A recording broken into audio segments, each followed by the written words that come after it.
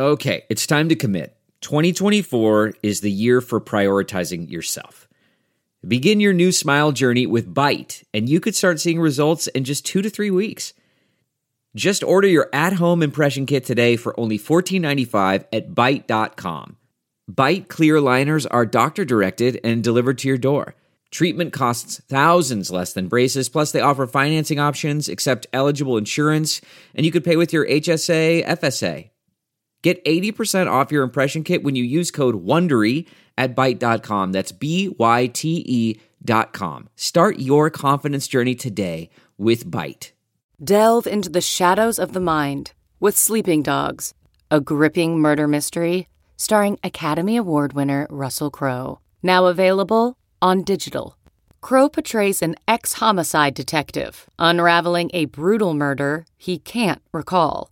Uncovering secrets from his past, he learns a chilling truth. It's best to let sleeping dogs lie. Visit sleepingdogsmovie.com/Wondery to watch Sleeping Dogs, now on digital. That's sleepingdogsmovie.com/Wondery.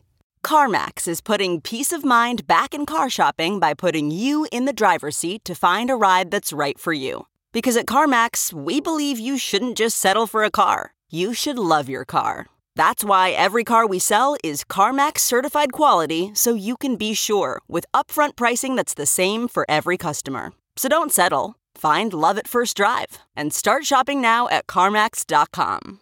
CarMax, the way car buying should be. From the Jill Schwartz Memorial Library here in the wilds of Connecticut, this is Obscure, the podcast in which I read Jude the Obscure out loud and comment on it as I go. I am your host, your friend, your literary mansplainer-in-chief, Michael Ian Black, and everything old is new again here on Obscure. Everything is reverting to form. Sue is going back to Phillotson. Jude is alone. Arabella has her eyes on something or someone. We think we know who.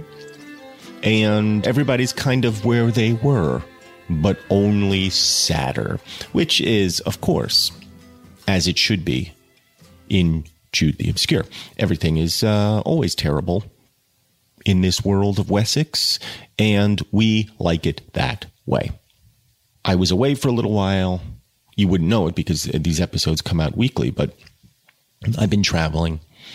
I was in Northern California. I was in Southern California. I was in Oregon. You can't say Oregon there because they get upset with you when you do so.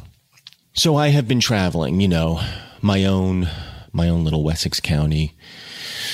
If Sonoma kind of can be Mary Green in a way because it is agricultural there. It is still a farming community. They farm grapes and they farm wealth. That is what they farm there in Sonoma. And like in Mary Green, there's always tumult. There's always change. 2 years ago, there was a big fire there. That's a little tumult. And then I made my way south to Los Angeles for work.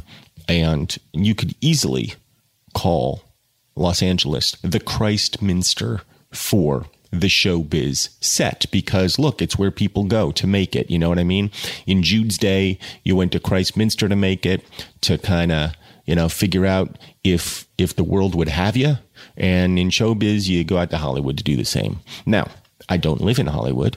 I don't live in Los Angeles because I decided I did not want to be part of that world, at least as intimately as I might be. Hence, I live in the wilds of Connecticut. But you get a similar sensation walking down Hollywood Boulevard as Jude may get walking the streets of Christminster. I mean, there are all the temples of the high arts, right? I mean, I may be exaggerating a little bit when I say the high arts, but you see like Mann's Chinese Theater, and you see I don't know, whatever garbage they have, all this the stars on the sidewalk, and you see Chewbacca posing to take pictures with you, and he can't charge you, but he can get tips. So if you're ever there in Hollywood and you want your picture taken with Chewbacca or Batman or Pikachu or whomever is standing there on the sidewalk, they can't charge you, but they can take tips. So you don't have to pay them anything. Oh, they'll get mad at you. Believe me, they'll get mad at you if you don't give them a tip. But really, who's the asshole for putting on a costume and standing outside in 102 degrees, pretending to be some movie character when you could just get a job? Who's the asshole? They are. But, you walk down Hollywood Boulevard, you see the stars, you see, the shiny stuff, and you say, oh, I'm here, I've made it. That's the way Jude was when he first got to Christminster.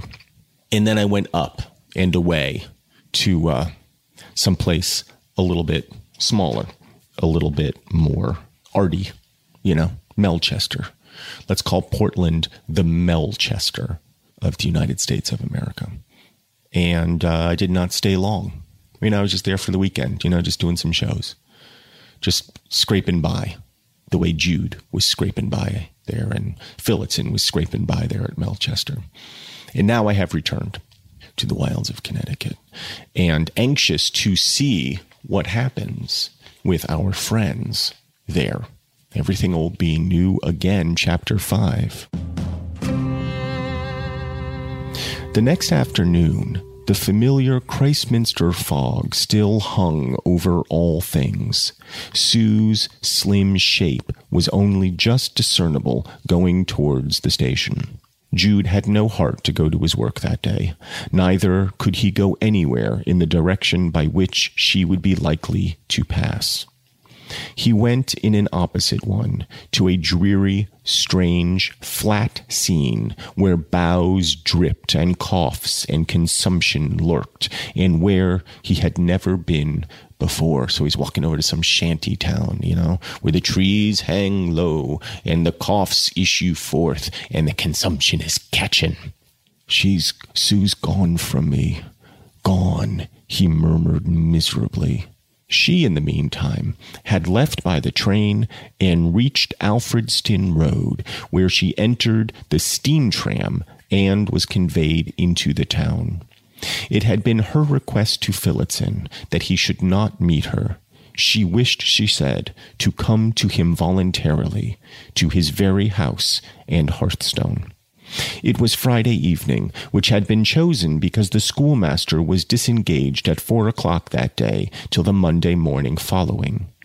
The little car she hired at the Bear to drive her to Marygreen set her down at the end of the lane, 1/2 mile from the village, by her desire, and preceded her to the schoolhouse with such portion of her luggage as she had brought. On its return, she encountered it and asked the driver if he had found the master's house open. The man informed her that he had, and that her things had been taken in by the schoolmaster himself. She could now enter Marygreen without exciting much observation. She crossed by the well and under the trees to the pretty new school on the other side, and lifted the latch of the dwelling without knocking. Phillotson stood in the middle of the room, awaiting her, as requested. So she had requested every detail of her arrival down to him waiting in the middle of the room. I mean, calm down, Cinderella. Calm your petticoats down just a little bit. She is, in her mind, the heroine of some grand tragedy, and she's scripting it just so she can arrive, her luggage preceding her into this gloomy little town and this pretty little schoolhouse, where she will be met by her ex-husband and husband-to-be. "I've come, Richard," said she, looking pale and shaken and sinking into a chair. "I cannot believe you forgive your wife. I mean, you can just hear the strings welling from the orchestra. There is an aria coming, and I don't particularly want to hear it. Everything, darling Susanna, said Phillotson. She started at the endearment, though it had been spoken advisedly, without fervor. Then she nerved herself again. My children are dead, and it is right that they should be. Jesus Christ. Oh, such a drama queen. I mean, I just can't with her right now. I just can't. You know, she's letting me down so thoroughly as a character right now. You know, this kind of self-flagellation, this punishment, this abasement, it's really letting me down. I liked Sue. I liked old Sue. You know, it took me a while. I will admit, it took me a while to like Sue. Now I like Sue, and now I don't like Sue. I am glad. Then she says, I am glad almost. What? I am glad they are dead. They were sin begotten. They were sacrificed to teach me how to live.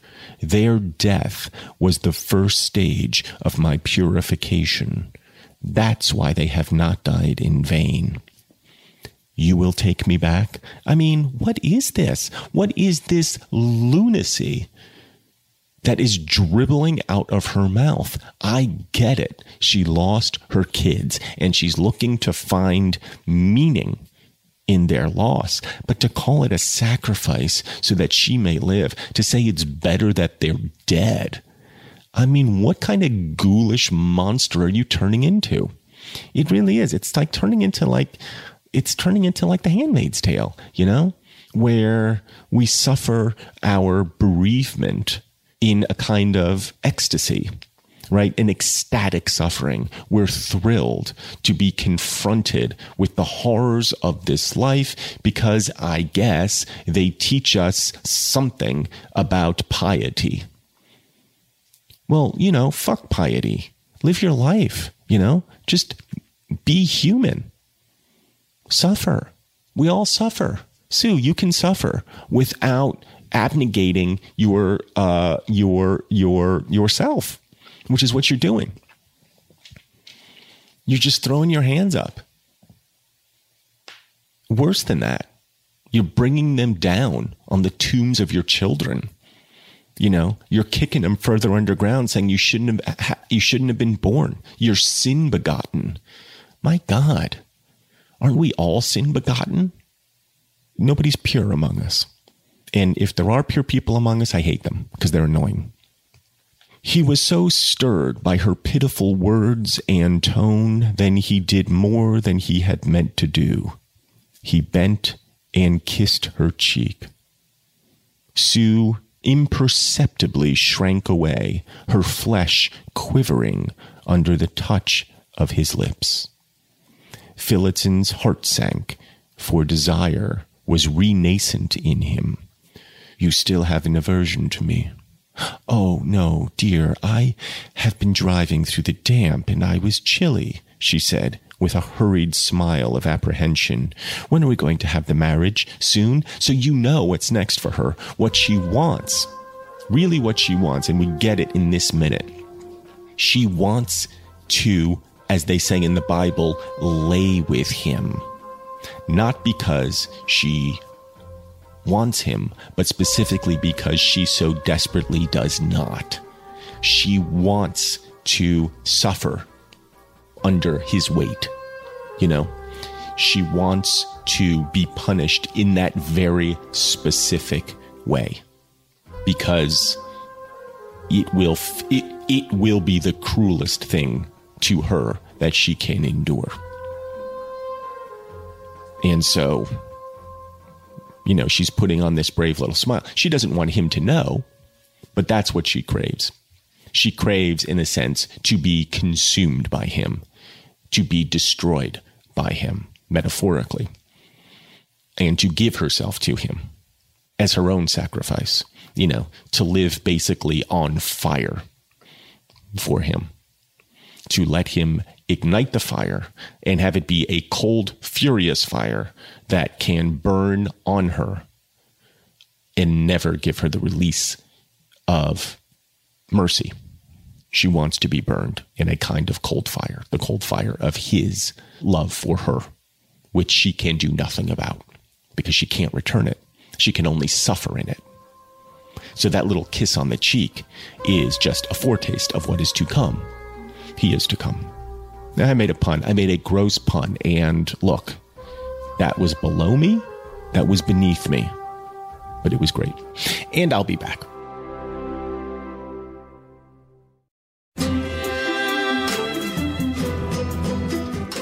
And we're back. Sue is raring to get back with Phillotson, and I am raring to read about it. When are we going to have the marriage? Soon? Tomorrow morning early, I thought. If you really wish. I'm sending round to the vicar to let him know you are come. I have told him all, and he highly approves. He says it will bring our lives to a triumphant and satisfactory issue. But are you sure of yourself? It is not too late to refuse now if you think you can't bring yourself to it, you know. Yes, I can. I want it done quick. Tell him at once. My strength is tried by the undertaking. I can't wait long. My strength is tried by the undertaking. I can't wait long. I'm not sure I fully understand what she means when she says her strength is tried by the undertaking of waiting to be married, to be remarried, or is it that she worries that she may run away or something? She may stop it if she waits too long. What is she worried about? I mean, maybe both. I think what she's saying to him is, I just can't wait to get it done. But what she's saying to herself is, I may flee if we don't do it quickly. And Phillotson, to his credit, is saying, like, look, we don't have to do this, you know? Phillotson's being a good guy here. Phillotson saying, I want you here voluntarily. I want this to be done because you want it to be done. And we'll be a couple because you want us to be a couple. And we'll be husband and wife. And she's saying, 100% man. Totally, man. Yeah, dude. Let's friggin' do this thing. But we know how she really feels. And Phillotson knows how she really feels. That's the other thing about it. Phillotson knows, but he's lying to himself because he never got over her. And also, just from a pragmatic point of view, he sees his own advancement in his marriage to her. Have something to eat and drink then, and go over to your room at Mrs. Edlund's. I'll tell the vicar 8:30 tomorrow before anybody's about, if that's not too soon for you. My friend Gillingham is here to help us in the ceremony. He's been good enough to come all the way from Shaston at great inconvenience to himself. Unlike a woman in ordinary, whose eye is so keen for material things, Sue seemed to see nothing of the room they were in, or any detail of her environment. But on moving across the parlor to put down her muff, she uttered a little, "Oh," and grew paler than before.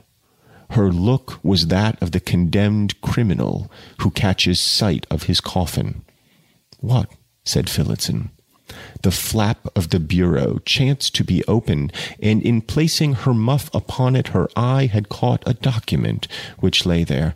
"Oh, only a funny surprise," she said, trying to laugh away her cry as she came back to the table. "Ah, yes," said Phillotson, "the license. It has just come." It may as well be her guillotine, you know? I mean, I guess that's the same as saying the condemned criminal catches sight of his coffin. But the difference is, Sue, you know, when the criminal catches sight of his coffin, he knows he's going to have the hangman's noose around his neck. They're going to spring the thing. He's going to break his neck. He's going to poop his pants. That's going to be that. When the condemned man sees the guillotine, he knows he's going to put his head in the thing. The thing's going to come down. It's going to chop it off like a potato, and that's going to be that. But Sue, seeing the license, knows that her execution is going to be long and slow and incredibly painful. And so she says, oh my, oh, there it is, isn't it? The license. And yeah, and Phillotson is, burbling about, pretending all is right. Gillingham now joined them from his room above, and Sue nervously made herself agreeable to him by talking on whatever she thought likely to interest him, except herself, though that interested him most of all. She obediently ate some supper and prepared to leave for her lodging hard by. Phillotson crossed the green with her, bidding her good night at Mrs. Edlin's door. The old woman accompanied Sue to her temporary quarters and helped her to unpack. Among other things, she laid out a nightgown, tastefully embroidered. "Oh, I didn't know that was put in," said Sue quickly. "I didn't mean it to be. Here is a different one." She handed a new and absolutely plain garment of coarse and unbleached calico. "But this is the prettiest," said Mrs. Edlin. "That one is no better than very sackcloth of Scripture." "Yes, I meant it to be. Give me the other." Right. She is just going to martyr herself now to the end of the book, I guess. She's going to wear her hair shirt and she's going to submit to Phillotson. She's going to talk to Gillingham, that old lump of pudding. She's going to do everything she can to make herself as miserable as humanly possible and to let no one know she is suffering. And of course, in letting no one know she is suffering, she will let everybody know. She will let nobody forget her martyrdom. You know, she's going to do her best to kind of, lace it up as tightly as she can. But of course, everybody will know, this haunted bride walking about, dragging the corpses of her dead children behind her everywhere she goes, like cans clattering on the back bumper of a car of the newlywed. That is who she will be. And, she had other options. That's the thing. She really could have bound herself closer to Jude, and they could have gotten married. They could have stayed together, and she would have been miserable, but she would have been lit by a different kind of fire. It would have been the one fire of a single candle, lit between them, keeping them both a little bit warm in the winter. But now she's going to be doused in whatever, that Game of Thrones dragon that breathes that ice, the zombie dragon. She's basically the zombie dragon, and she's breathing icy fire wherever she goes. And she is of it, and she is consumed by it. And she's hoping to be shattered the way ice can be shattered. She took it, meaning the nightgown, and began rending it with all her might, the tears resounding through the house like a screech owl. Oh, so she took the nice one and she's ripping it apart because she cannot have pretty things anymore. "But my dear, whatever it is adulterous, it signifies what I don't feel. I bought it long ago to please Jude. It must be destroyed." Mrs. Edlin lifted her hands, and Sue excitedly continued to tear the linen into strips, laying the pieces in the fire. "You need ha give it to me," said the widow. "It do make my heart ache to see such pretty open work as that a-burned by the flames. Not that ornamental night rails can be much use to a old ooman like I mean, it's spelled A apostrophe O-U-L-D apostrophe O-O-M-A-N like I. My days for such be all past and gone." Right. It's like she's got this little Victoria's Secret teddy, that she's ripping up because she thought she'd buy it to be sexy for Jude.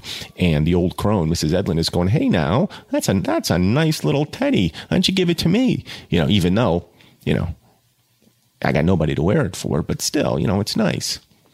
Maybe that old farmer come around, the old farmer in the fields. Maybe he'll come around and see me in this pretty little thing. Give me the what have you for. "It is an accursed thing. It reminds me of what I want to forget," Sue repeated. "It is only fit for the fire." "Lord, you be too strict. What do you use such words for, and condemn to hell your dear little innocent children that's lost to ye? Upon my life, I don't call that religion." Good. Thank you, Mrs. Edlin, for being the first person to talk some sense into her. To that pretty little head of Sue's. I don't call that religion. Nor do I, Mrs. Edlin, nor do I. Sue flung her face upon the bed, sobbing, "Oh, don't, that kills me." She remained shaken with her grief and slipped down upon her knees. "I tell 'ee what, you ought not to marry this man again," said Mrs. Edlin indignantly. "You are in love with t'other still." "Yes, I must. I am his already." "Pishoo! You be t'other man's. If you don't like to commit yourselves to the binding vow again just at first, 'twas all the more credit to your consciences, considering your reasons, and you might ha' lived on, and made it all right at last. After all, it concerned nobody but your own two selves." Right, she's saying what I just said. Like, what are you doing? Like, you didn't have to do this. You could have just stayed together and made it right. You know, it didn't concern anybody but your own two selves, and here you are, being a spoiled little baby about it. A tragedy happened, and you're acting like tragedies never happened to anybody else. And you want to set everything on fire for it. You want to set this pretty little nightgown on fire for it.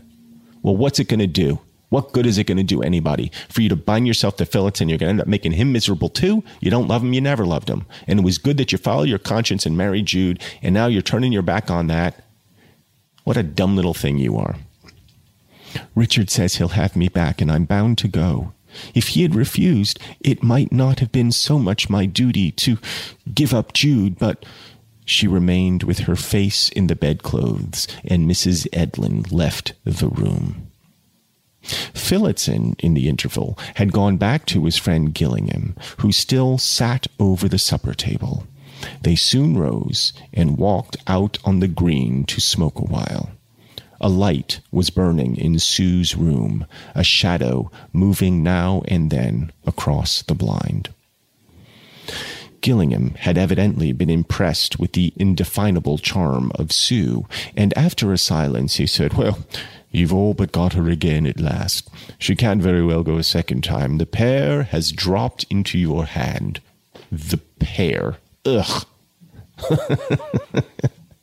Honestly, what a pile of pudding this dude is.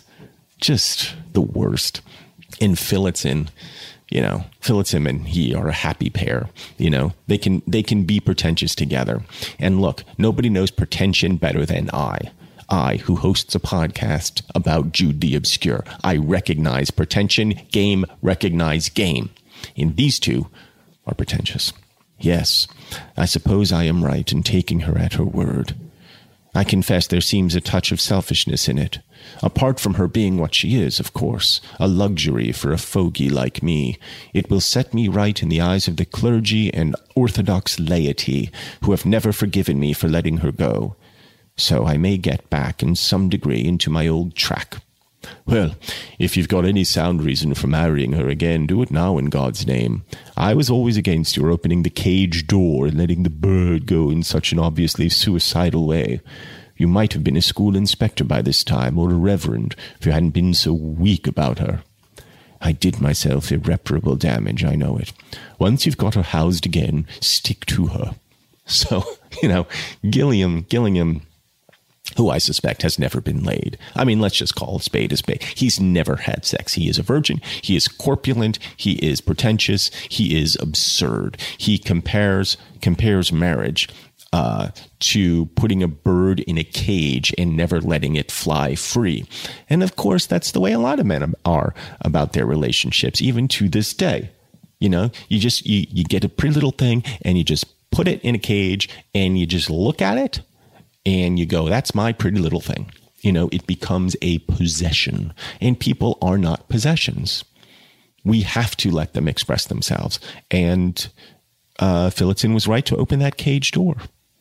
Even if it was letting the bird fly in such a, quote, obviously suicidal way. Because you end up either being responsible for the death in keeping your bird caged, or responsible for the death in letting your bird fly free. And the truth of the matter is, you bear far less responsibility when you follow your conscience and do what is best I'm phrasing this terribly, but he bears no responsibility for the bird's freedom. The bird's freedom is its inherent right. And I'm not saying Sue is a bird, but I'm just continuing the metaphor, Gillingham's stupid metaphor. And, it's like that terrible poster. If you love something, set it free. Well, it wasn't yours to hold on to begin with. You have no business keeping it caged. Whatever it is. We look on it differently now. We look on the institution of marriage differently now, I think, where we are encouraged to support our partners in whatever manner we can. If they desire something, it is incumbent on us as their partners to help them achieve whatever that is. And if they desire to be out of the marriage, or if they desire whatever, I don't think it's on us to say no. That's what love is. Love is support. I don't know. Did Phillotson ever really love her? Yeah, I guess he did. I think he did. I think he loved her in the only way he knew how to love her. And I think she taught him, in a sense, how to love. By forcing his hand, that's when he really fell in love with her. By setting her free. Now set me free, please, for just a minute. And then I will be back here on Obscure.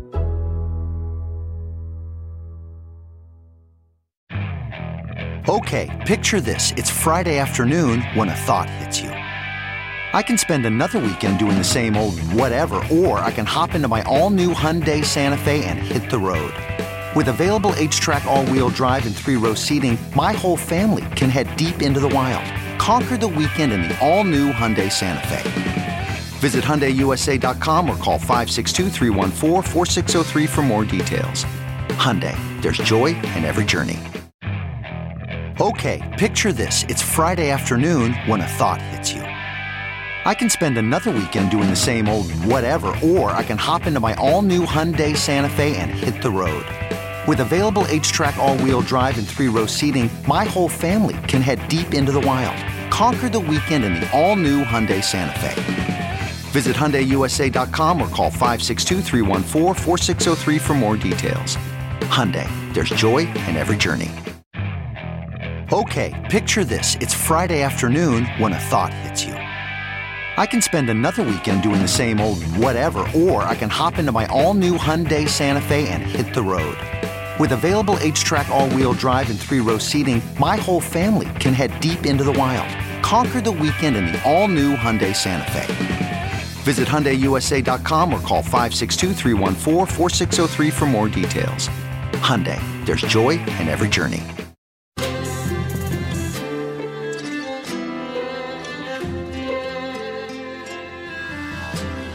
Welcome back to Obscure.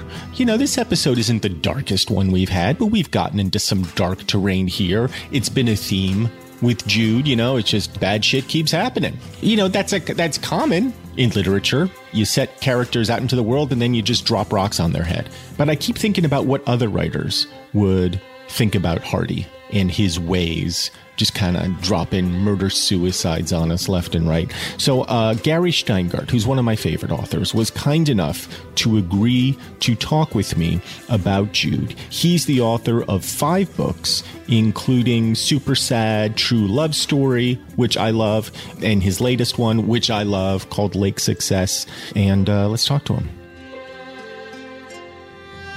Have you ever read Jude the Obscure? Just as a base level for the conversation.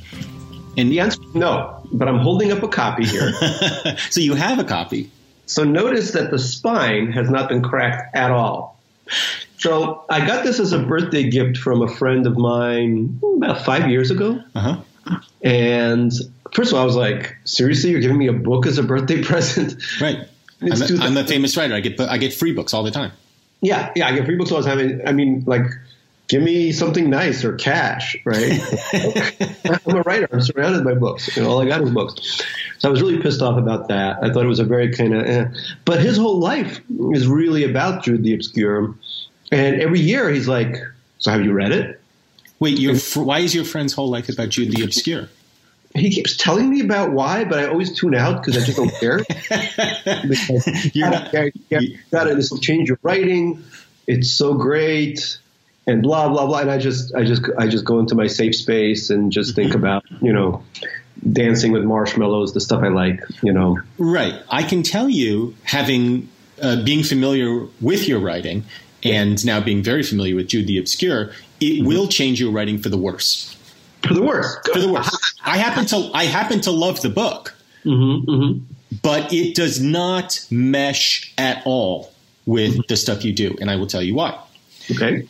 It is a book in which unrelentingly horrible things happen to Jude and his beloved Sue. Fate is constantly dealing them a bad hand. And here's I have two questions for you about that. First of all, one's a comment. First of all, that seems very Russian to me, and you are a Russian writer, a Russian-born American now writer. Sure. And it seems to me like a lot of Russian literature, and I say this from a place of almost total ignorance, but my impression of Russian literature is that it is a lot about human calamity and suffering. Yeah. But but the difference is, I think, a lot of Russian literature is leavened with humor. Yeah. And Jude isn't, is it? No. No. Humorless. Utterly humorless. I'm looking at the cover. Even the cover is humorless. What edition is that? What cover is it?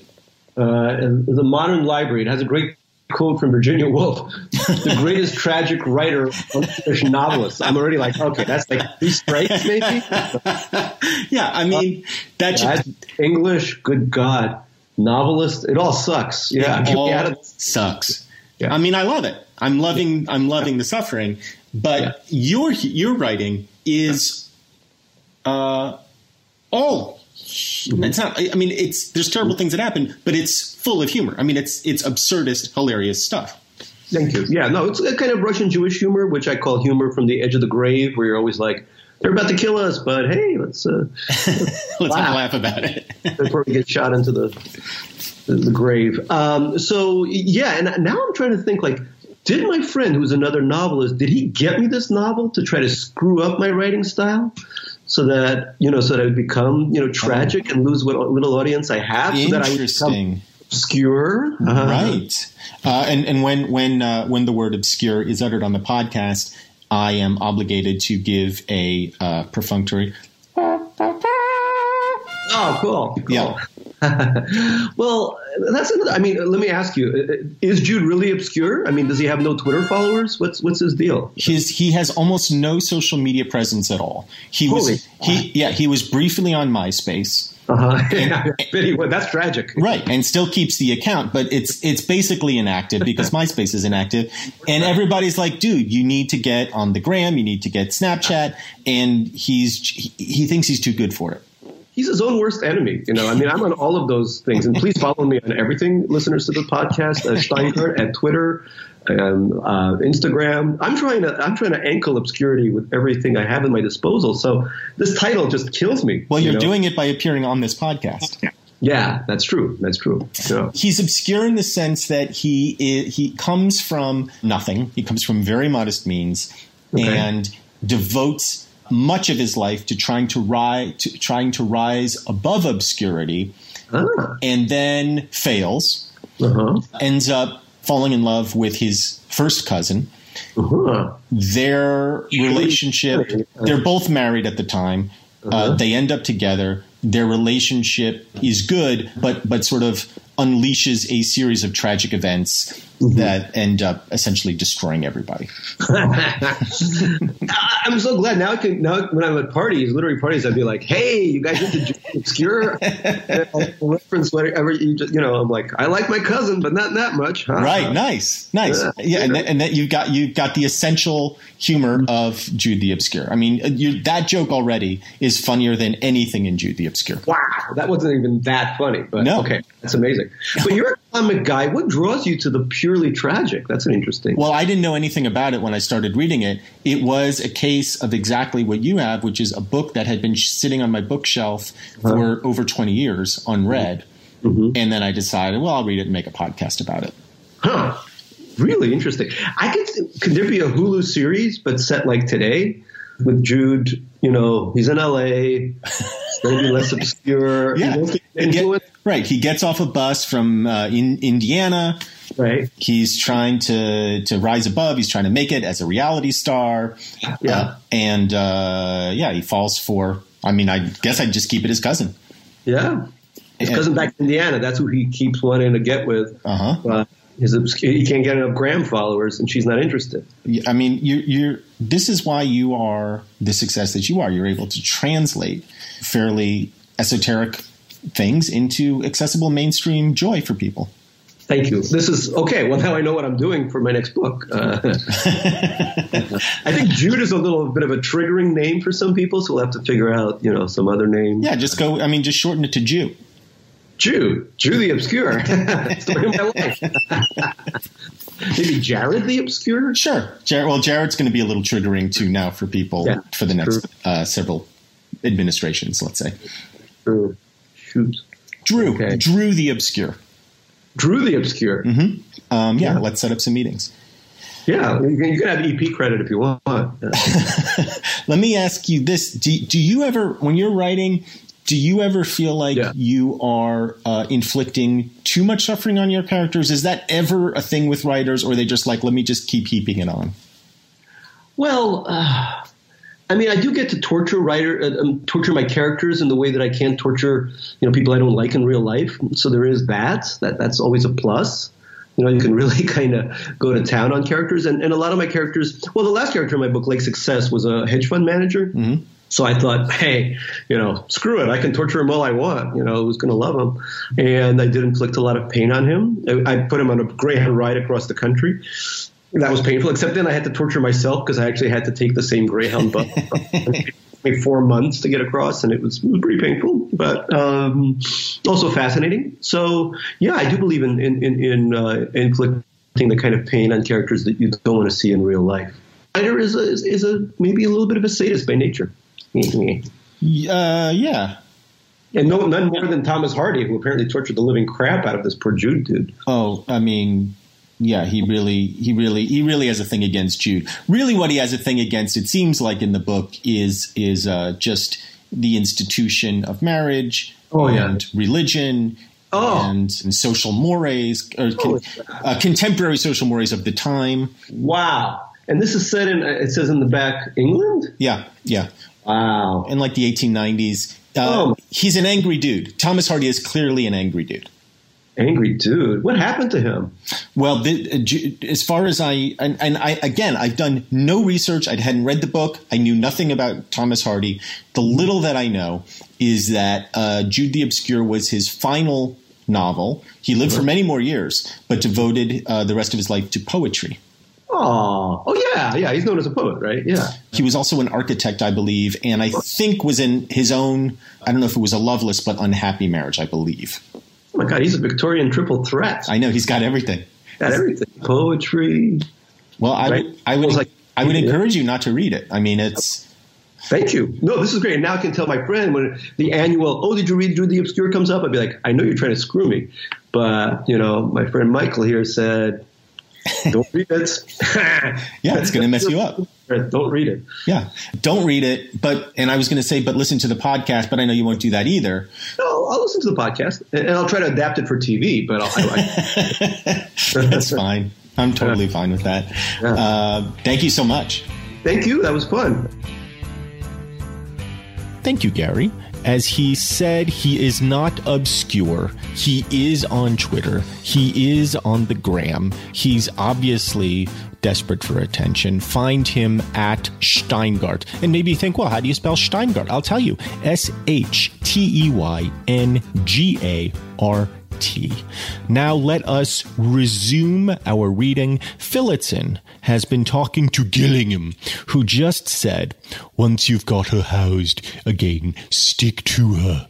Phillotson was more evasive tonight. He did not care to admit clearly that his taking Sue to him again had at bottom nothing to do with repentance of letting her go, but was primarily a human instinct flying in the face of custom and profession.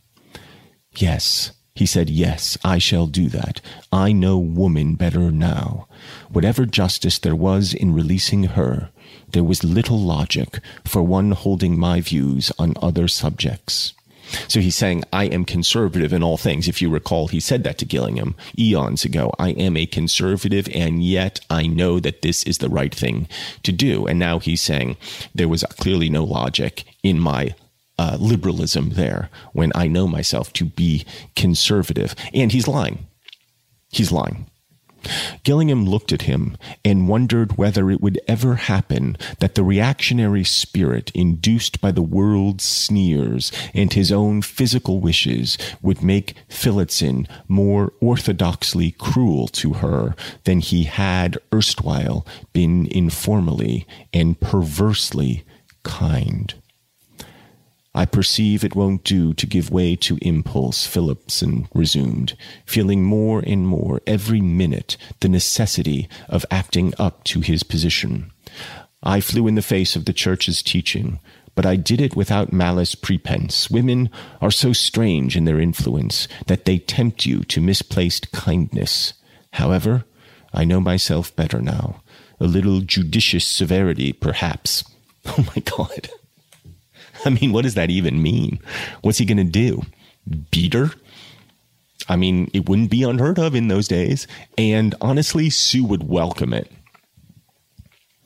Yes, but you must tighten the reins by degrees only. Don't be too strenuous at first. She'll come to any terms in time. God, Gillingham, you fool. The caution was unnecessary, though Phillotson did not say so. I remember what my vicar at Shaston said when I left after the row that was made about my agreeing to her elopement. The only thing you can do to retrieve your position and hers is to admit your error and not restraining her with a wise and strong hand, and to get her back again if she'll come, and be firm in the future. But I was so headstrong at that time that I paid no need, and that after the divorce she should have thought of doing so I did not dream. The gate of Mrs. Edlin's cottage clicked, and somebody began crossing in the direction of the school. Phillotson said, "Good night." "Oh, is that Mr. Phillotson?" said Mrs. Edlin. "I was going over to see ye. I've been upstairs with her, helping her to unpack her things, and upon my word, sir, I don't think this ought to be." "What, the wedding?" "Yes. She's forcing herself to it, poor dear little thing, and you've no notion what she's suffering. I was never much for religion nor against it, but it can't be right to let her do this, and you ought to persuade her out of it. Of course, everybody will say it was very good and forgiving of 'ee to take her to ye again, but for my part, I don't." "It's her wish, and I am willing," said Phillotson with grave reserve, opposition making him illogically tenacious now. "A great piece of laxity will be rectified." "I don't believe it. She's his wife, if anybody's. She's had 3 children by him, and he loves her dearly, and it's a wicked shame to egg her on to this.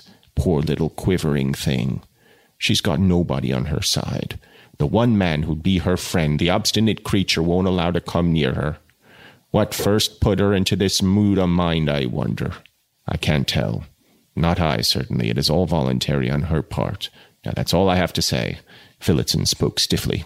"You've turned round, Mrs. Edlin. It is unseemly of you." "Well, I know you'd be affronted at what I had to say, but I don't mind that. The truth's the truth." "I'm not affronted, Mrs. Edlin. You've been too kind a neighbour for that.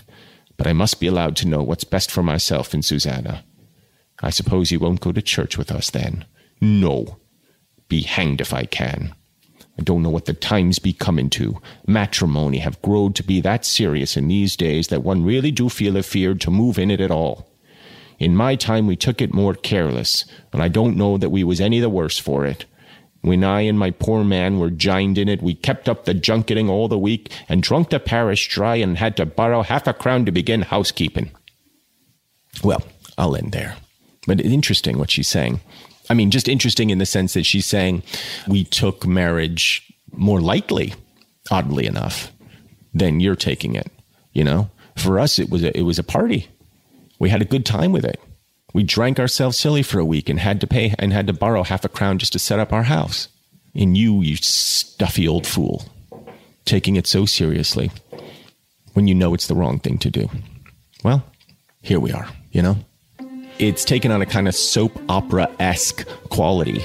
It has a dint of General Hospital to it. Just a tinge, you know, because it seems like there's going to be a scene at the church, you know, and we'll be waiting for Jude to bust in saying, don't do it, don't do it.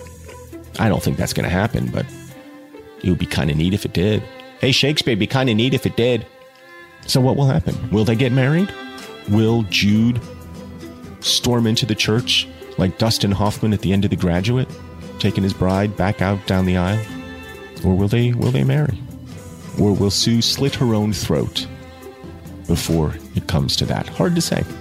But I guess we'll find out on another spine-tingling episode of Obscure. And until then, I wish you adieu.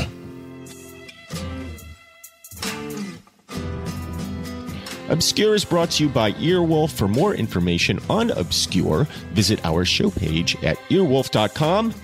And subscribe, won't you, in your favorite podcast app like Stitcher or Apple Podcasts, so you do not miss one exciting episode of Jude the Obscure. Obscure is produced by Jennifer Brennan, Mary Shimkin, and Robin Lynn, who also mixed and edited today's show with music composed by Craig Wedren. Special thanks to everyone at Earwolf, especially Chris Bannon, Colin Anderson, and the Earwolf engineer team of Brett Morris, Sam Kiefer, and Ryan Connor. If you would like information about sponsoring our show, email hello@midroll.com. From the wilds of Connecticut, I'm Michael Ian Black.